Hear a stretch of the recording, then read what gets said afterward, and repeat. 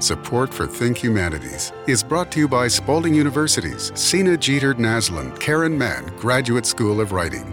Think Humanities, a podcast for people who love history, philosophy, culture, literature, civic dialogue, and the arts. Think Humanities from Kentucky Humanities, where we have been telling Kentucky's story for 51 years. Here's your host, Bill Goodman. Dr. Lauren Cagle says that climate change is one of the most controversial and polarizing scientific topics Americans are talking about today.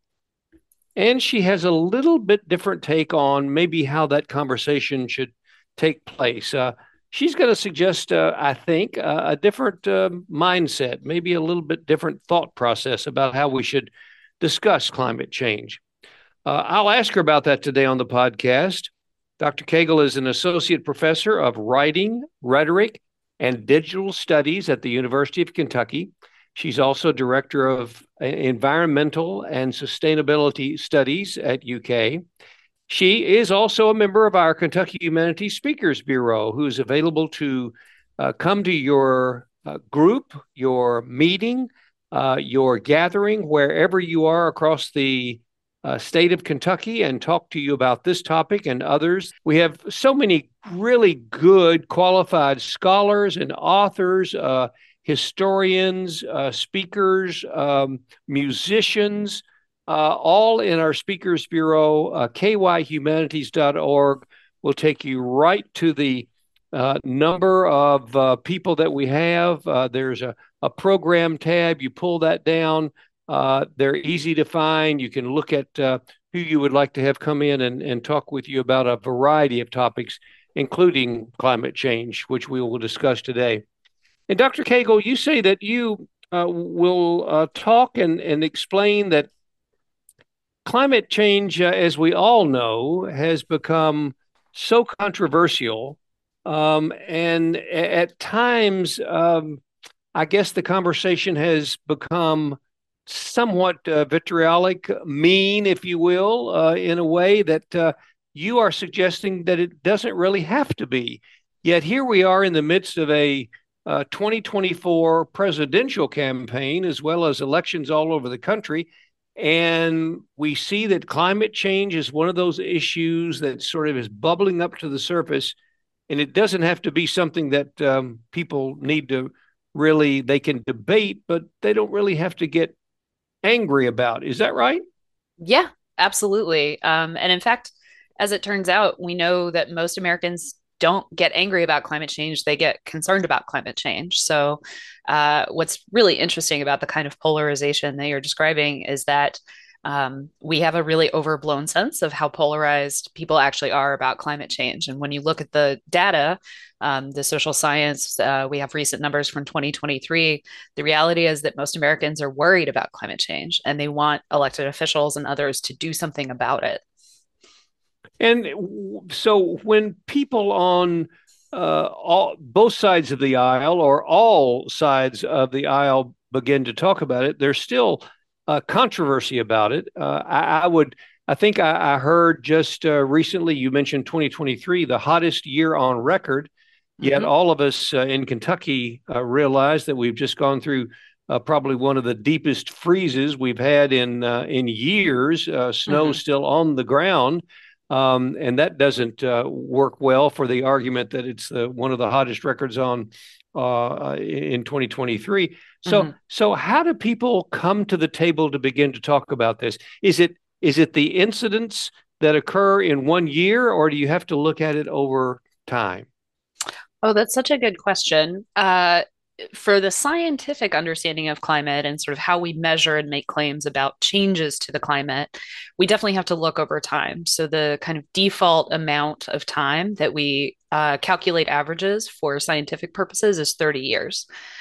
So we're looking at, every 30 years, how is the baseline changing? But you're absolutely right that, the average person who isn't running scientific calculating scientific equations to figure out how climate is changing, is thinking about it in the context of their personal experience. And so that means the weather that they have experienced in their lifetime and the weather that they've experienced most recently. We have, as we know, humans have a recency bias. It's one of our many cognitive biases that shape the way that we think. So that means that more recent events tend to kind of weigh heavier in our reasoning.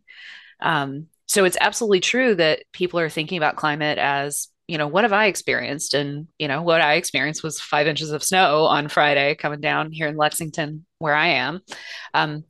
But what's really interesting about climate is that people have a really sort of deep understanding of the weather. It's something that we all experience and we all share that experience, even if what the kind of specifics vary.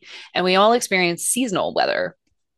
So there are these classic examples of Senator James Inhofe, for example, who is a very infamous climate denier in the National Congress.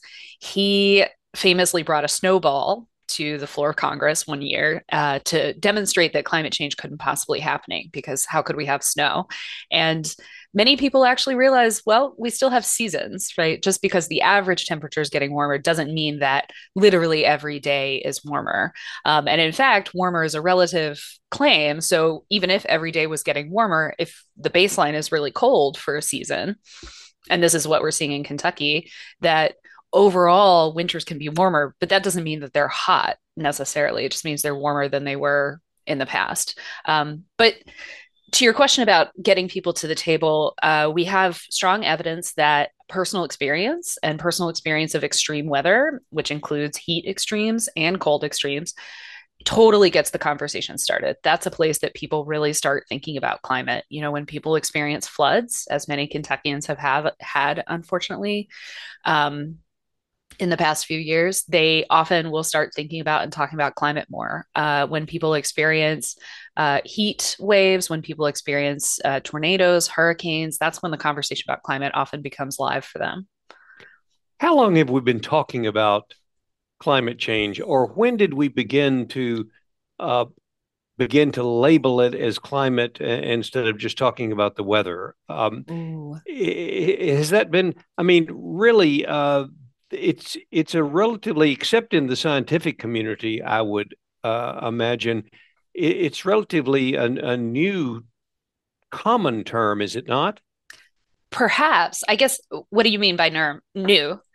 Well, new within the last few, let's say, couple of decades, when the headlines weren't just about the weather report. Now we're talking about climate and what is contributing to the climate change and all of that. So let's say 50 years ago, somebody was talking about the climate. I mean, the climate was a noun of a word that was used to describe something that was going on somewhere, but it wasn't really related so directly to what the weather was going to be or how you would predict what the climate was going to be. Mm-hmm. You're absolutely right, Bill. So our scientific understanding of the climate as a feature of our natural world, it goes back several hundred years. And in fact, greenhouse warming, which is the mechanism by which climate change is happening now, specifically anthropogenic or human caused or human accelerated climate change is happening now. We've understood that mechanism since the early 1800s. We didn't have the technology at the time to model it or to, send up sensors way up into the atmosphere to prove it. But chemists at the time could say, oh, yeah, if we put this gas into the atmosphere, this is what is going to happen. And sure enough, they've been proven right. In fact, there was a woman scientist in the early 1800s, was one of the first to predict greenhouse gas-based warming.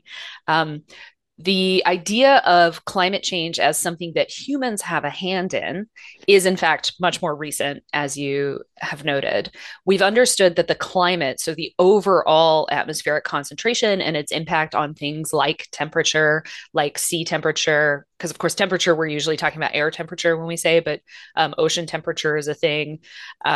We're also thinking about how big are the ice caps, right? Which is of course connected to the question of ocean temperature. That's going to affect things like currents, like where are the ocean currents, right? So climate is, we often sort of reduce it to temperature, but it's kind of the expansive system, the entire global atmospheric system, and all the impacts it's had. We've understood, again, for a very long time within the scientific community that the climate has changed over time in geological time, right? So over millions and millions of years.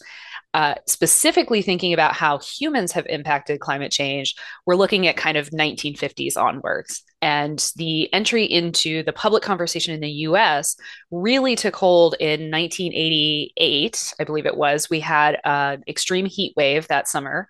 And James Hansen, who at the time was the director of NASA's Goddard station, he testified before Congress about climate change being a risk to national security, being a risk to the national energy grid. And Congress took him really seriously. And at the time, President Bush, the elder, also took it very seriously. It was not polarized politically. There was not kind of this effort to undermine the understanding of scientists. It was relatively straightforward process of scientists showing up in the public sphere and saying, hey, this is a problem, we need to pay attention.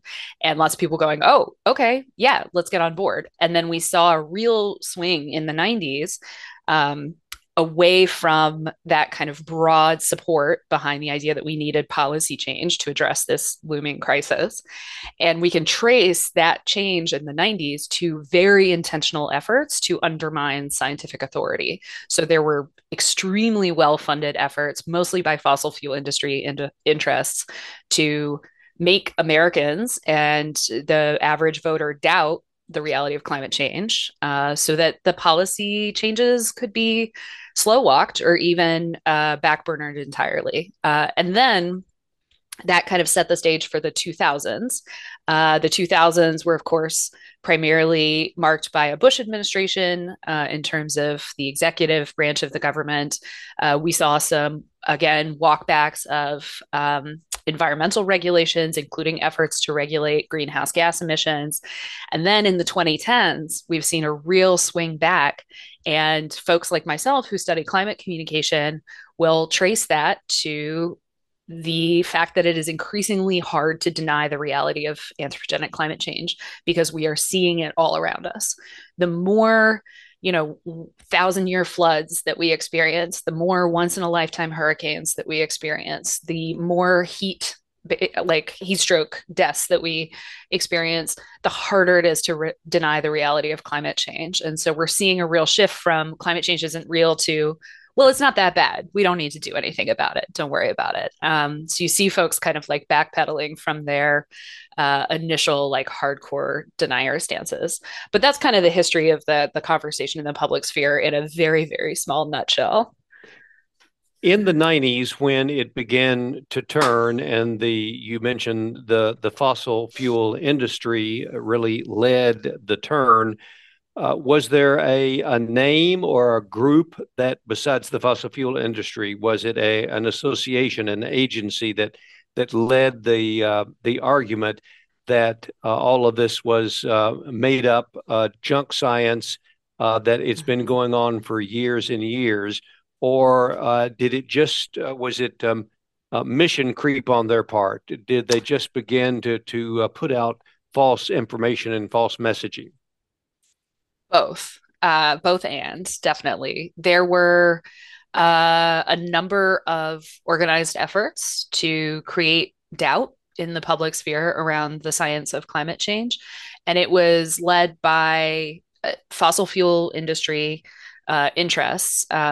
We have irrefutable evidence that fossil fuel companies, major companies like Exxon, Chevron, BP, had been conducting their own studies, running their own models as early as the 1970s. And they had internal memos documenting the reality of climate change and making the business case for not releasing that information publicly. Because if people understood the role that fossil fuels played, then it would be harder for them to profit from their vested interests, right? The oil and gas that was still in the ground that they owned, but couldn't make a profit on until they got it out of the ground and sold it.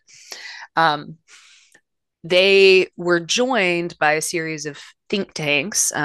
So the American Heritage Foundation, I'm not sure if they were involved as early as then, but they certainly have been since, and other primarily conservative think tanks aligned and participated in this effort. And there's a great book by a historian named Naomi Oreskes and Eric Conway called Merchants of Doubt. And there's also a documentary that they have produced based on the book, where they pulled together all of the information about this intentional effort to spread misinformation.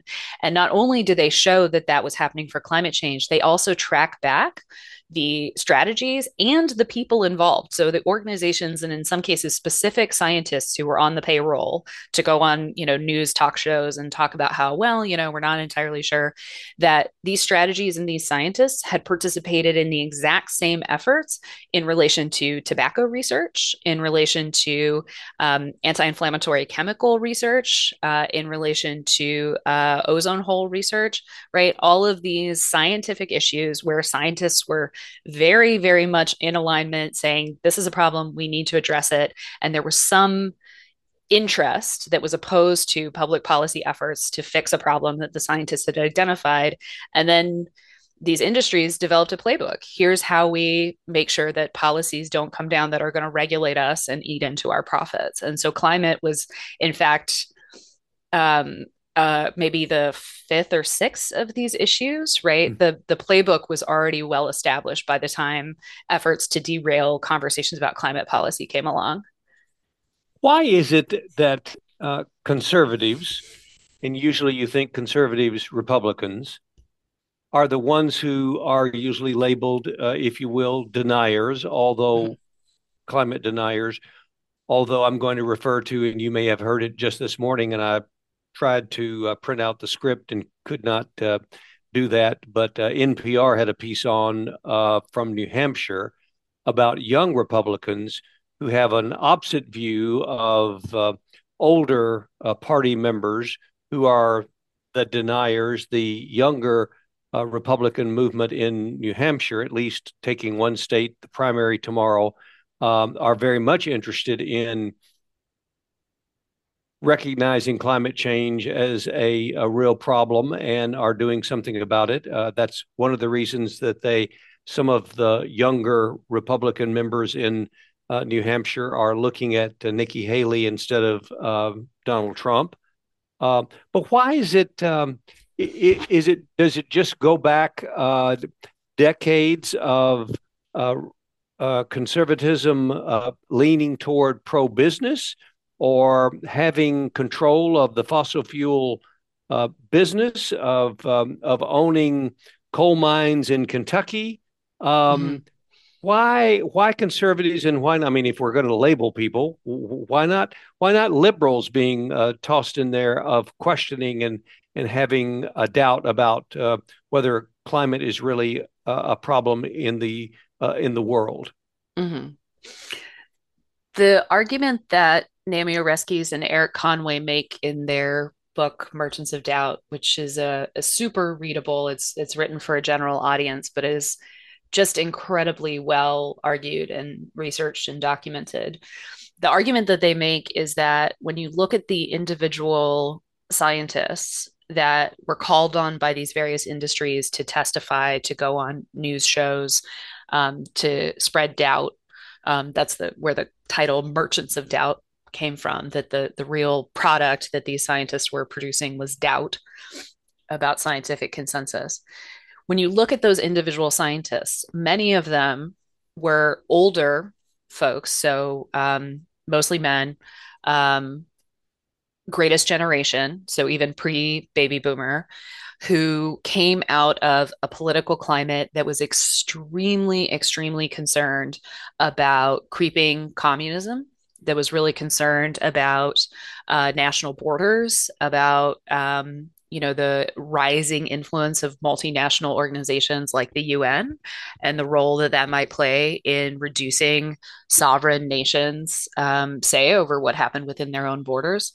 And so the argument that Naomi Oreskes and Eric Conway make is that it's easy to say, oh, well, I'm sure these scientists were paid well to go on TV and say that there's no scientific consensus around climate change, but that really their motivations can be better understood as a deep ideological commitment to certain kinds of political approaches, and that they saw the kinds of regulations that would be required to reduce tobacco consumption, to reduce the use of anti-inflammatory chemicals, and to, slow or reverse climate change, that they saw these regulations as truly threatening to American freedom. And that sort of relationship between conservative ideology and efforts to oppose policy around climate change makes a lot of sense to me and to a lot of other researchers. That yes, certainly there's a pro-business aspect, but that really, if you reason backwards from solutions, that it becomes clear understanding and accepting the reality of climate change is really, really threatening if you are somebody who's very opposed to large-scale transnational cooperation, or really opposed to efforts to sign on to commitments, right, as a nation that other nations are engaging in. You see this with opposition in particular to UN Agenda 21. So the United Nations Agenda 21 for Sustainable Development was one of the first ways that the United Nations started promulgating guidelines, basically, to develop sustainably, and to try to curb some of the behaviors, some of the infrastructural approaches that contribute to climate change. And UN Agenda 21 is specifically opposed within the Republican platform going back to the early 2000s, since it was adopted. And so it's, I think, less about, well, I don't know. It's always both and, right? Like, motivations are never singular, but I think it's as much about an effort to protect a certain concept of national sovereignty as about, say, money. Well, I may be mistaken about this, but it was not only opposed by the Republican administrations. Didn't the Biden administration refuse to sign on in the, or was that another worldwide treaty that the United States and maybe one other, maybe Russia, were the only, or maybe China? I mean, we joined. That is a different. That's a different one. Yes. Okay. So, right. Okay. And that's, again, so that you're absolutely right, though, to point out that there, within U.S. politics, all of the U.S. political spectrum, when it comes to environmental issues and climate issues in particular, falls to the right of basically every other Western democracy. So even conservatives in other Western democracies are much more open to climate policy than even liberals in the U.S. or the Democratic Party. It's amazing sometimes you hear that even some third world countries have signed on to climate change in a forward thinking when others countries nations have not. So, well, we're going to take a short break and hear from our underwriter. But when we come back on the other side of this, Dr. Cagle, I want you to talk to me a little bit about your students and the interaction you have with them about climate change and the response that you get when you tell them to sort of, whatever you tell them, we'll find that out too. So our podcast, Think Humanities, is brought to you by Spalding University's Sena Jeter Naslund-Karen Mann Graduate School in Writing. We'll be right back after this word from them. At Spalding University's low residency MFA program, creative writing students come to campus for an exciting week of learning each semester, followed by independent study from home that fits in with work and family life. Write prolifically. Explore across genres, gain editorial experience on a literary journal, and become part of a lifelong writing community. Writers thrive at Spalding's Naslund-Karen Graduate School of Writing. Learn more at spalding.edu/MFA or email schoolofwriting@spalding.edu.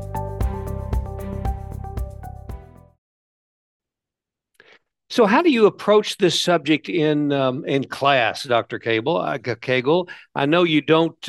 This is not an everyday subject for you, but I would imagine anybody coming to your class, a student today, knows or has heard the term climate change, knows a little bit about it. I hope they do, and are ready to take a position one way or the other on it. So, how do you want your students to approach this very controversial topic? I teach a number of different classes, some of which are focused exclusively on climate change. In fact, this semester I'm team teaching a class with my colleague, Dr. Alice Turkington at UK. She is a physical geographer, and we're teaching a class about climate impacts in Kentucky. So in that class, we do get to talk about climate every day. And we have dedicated students who really want to learn more about what's happening around them. I think the starting point for me is always that the science is not up for debate.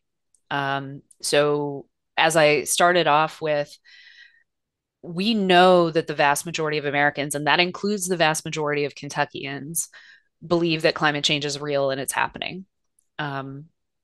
I don't need to persuade most of the students, and those who might be uncertain, which even among the people who are not sure that climate change is happening, it's actually a very small percentage that are hardcore deniers. The vast majority are just kind of uncertain or haven't really spent a lot of time thinking about it. And so me talking about it is a chance for any student who falls into those camps to understand the scientific basis and understand that this is something we know. Is it they don't quite understand the impact? Is it because it hasn't touched them personally, or they haven't been in a situation where they've witnessed a flood, or they haven't had a family member with heat stroke, or they're living their lives as if this is the way it's always been? Some of all of that, I think. I think one of the things that is useful to distinguish, and this is another thing that I talk with students about, is that there's a difference between understanding and as a sort of knowledge-based or reason-based response, and feeling your emotions. So you can know that climate change is happening and not be worried about it. And then perhaps not change any behaviors in relation to it. And so there's so much focus in other spaces on the question of reason, right? So are people understanding? Are people educated? Are people reasoning their way to trusting scientists that climate change is happening? And frankly, that conversation is 15 years out of date. We're past the point of needing to persuade literally 100% of people who don't understand or don't believe that climate change is happening, don't trust scientists. We're at a point where a lot more people have that knowledge, have that education, and have moved into a place of being worried, of wanting to do something about it. And so the conversation I'm interested in having with students is, okay, what do we do? What are the policy options? What are the different things that people are proposing? How do we handle the emotional experiences that particularly younger folks are having? And so a lot of what we do in the classroom, I teach writing as my kind of primary area. A lot of what we do is, you know, what role can writing play? What role can communication play in addressing this issue and in helping individuals handle it in their own lives, as well as making the large structural changes that need to be made? How do you respond to the question or the statement when you hear anyone, a politician, saying that they believe that there are factors that are contributing to the climate and that it is changing, yet we still need to talk about having fossil fuels at the table during the discussion, that we can't just automatically switch to all electric vehicles or complete solar and wind, that we still need to go to Eastern Kentucky, mine some coal, pump the earth for natural gas and whatever other chemicals that are polluting the air. How do you respond to someone who says that there's a big tent for all of the above?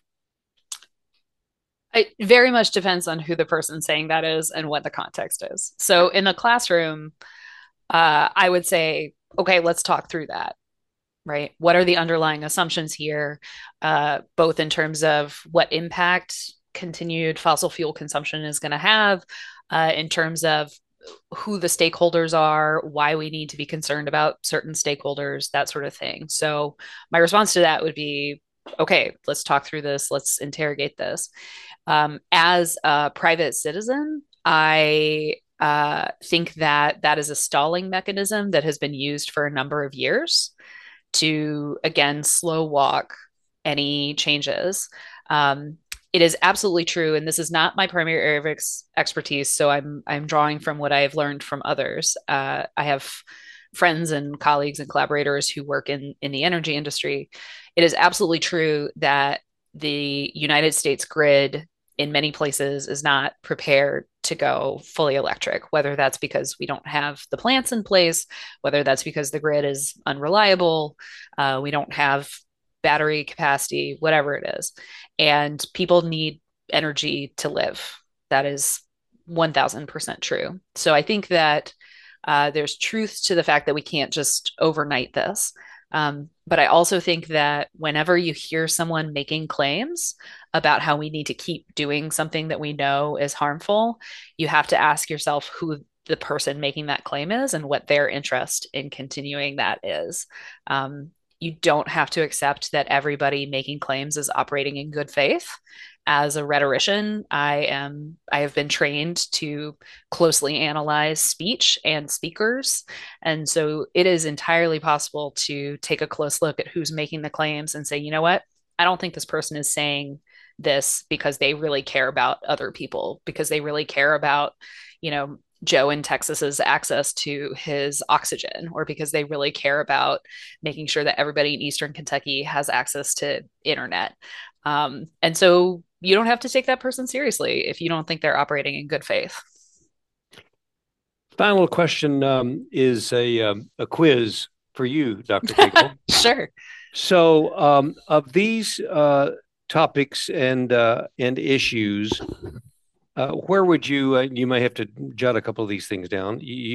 Where would you rank them from 1 to 4 or 5 as far as key issues and importance of what should be addressed by the next administration or the next Congress? All right. Mm-hmm. The economy, Mm-hmm. immigration, climate change, foreign policy, space exploration. Mm. I wanted to be an astronaut my whole life. So I ended up a rhetoric professor because I have terrible eyes, so I couldn't be a pilot, and I didn't want to be an engineer. So, I am tempted to say space exploration, but the reality is that all of those things are climate issues. So the economy, immigration, foreign policy, space exploration, they're all climate issues.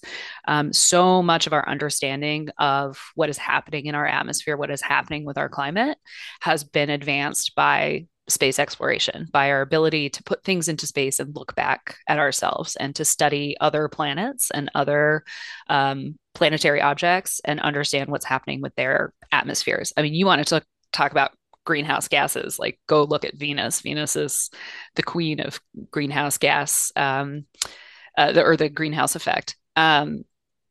So space exploration certainly will help with advancing our scientific understanding of what's happening. In terms of policy, the economy, immigration, foreign policy, it's all wrapped up in climate. You can go back as early as the Syrian civil war, if not earlier, to look at one of the first major global climate-based conflicts. Again, foreign policy, not my area of expertise. Others have made the argument that the Syrian civil war was our first major climate conflict because of the role that water and drought played in kicking off that civil war. Immigration is being driven increasingly by climate change. We often think when we talk about immigration in the context of politics about transnational immigration, but of course we have internal migration happening all the time within the United States. And we're seeing these conversations happen right here in Kentucky. What happens when Eastern Kentucky keeps flooding? Because we're getting more and more precipitation in shorter and shorter periods of time, which is kicking off more floods, and people don't have housing and they can't rebuild because there's nowhere to build because the floodplains are growing. Where do those folks move, right? That is a climate question. The economy is a climate question. Our US economy is so wrapped up in fossil fuels. You know, people think of oil and gas primarily in connection with transportation, I think, and to some extent industry. But you also have to think about plastics. So plastics and plastics production make up a huge part of the global economy.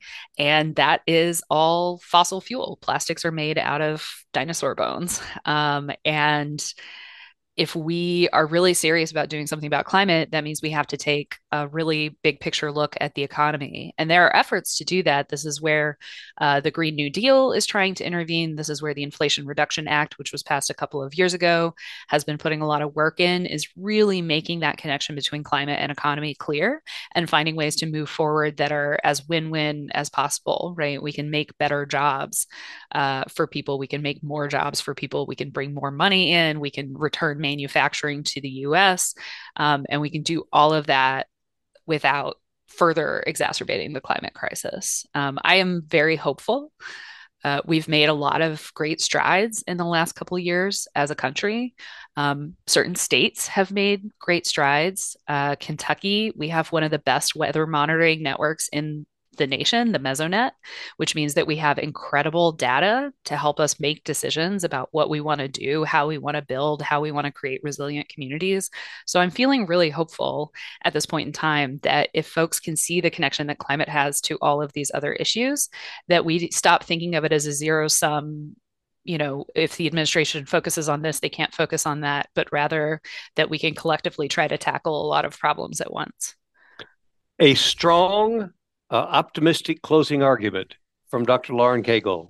We appreciate you being here today. Dr. Cagle is an associate professor of writing, rhetoric, and digital studies at the University of Kentucky, and also director of the Environmental Sustainability Studies and Sustainability Studies. And she's also a member of our Kentucky Humanities Speakers Bureau, available to come to your church, your group, your organization, and talk about the topics that we've been talking about for the last few minutes. I'm sure she'd be glad to make the trip on a bright sunny day. No floods or no ice storms. I don't know. She might travel through those two to your destination. She'd have to make that decision. But Dr. Cagle, thanks very much for informing us and helping us understand a little bit more about the origins of climate change and what's going to happen next. Thank you very much for having me. Think Humanities is a podcast from Kentucky Humanities, where we have been telling Kentucky's story for 51 years. Think Humanities is available at kyhumanities.org, iTunes, and SoundCloud. Join us next week for a new episode of Think Humanities.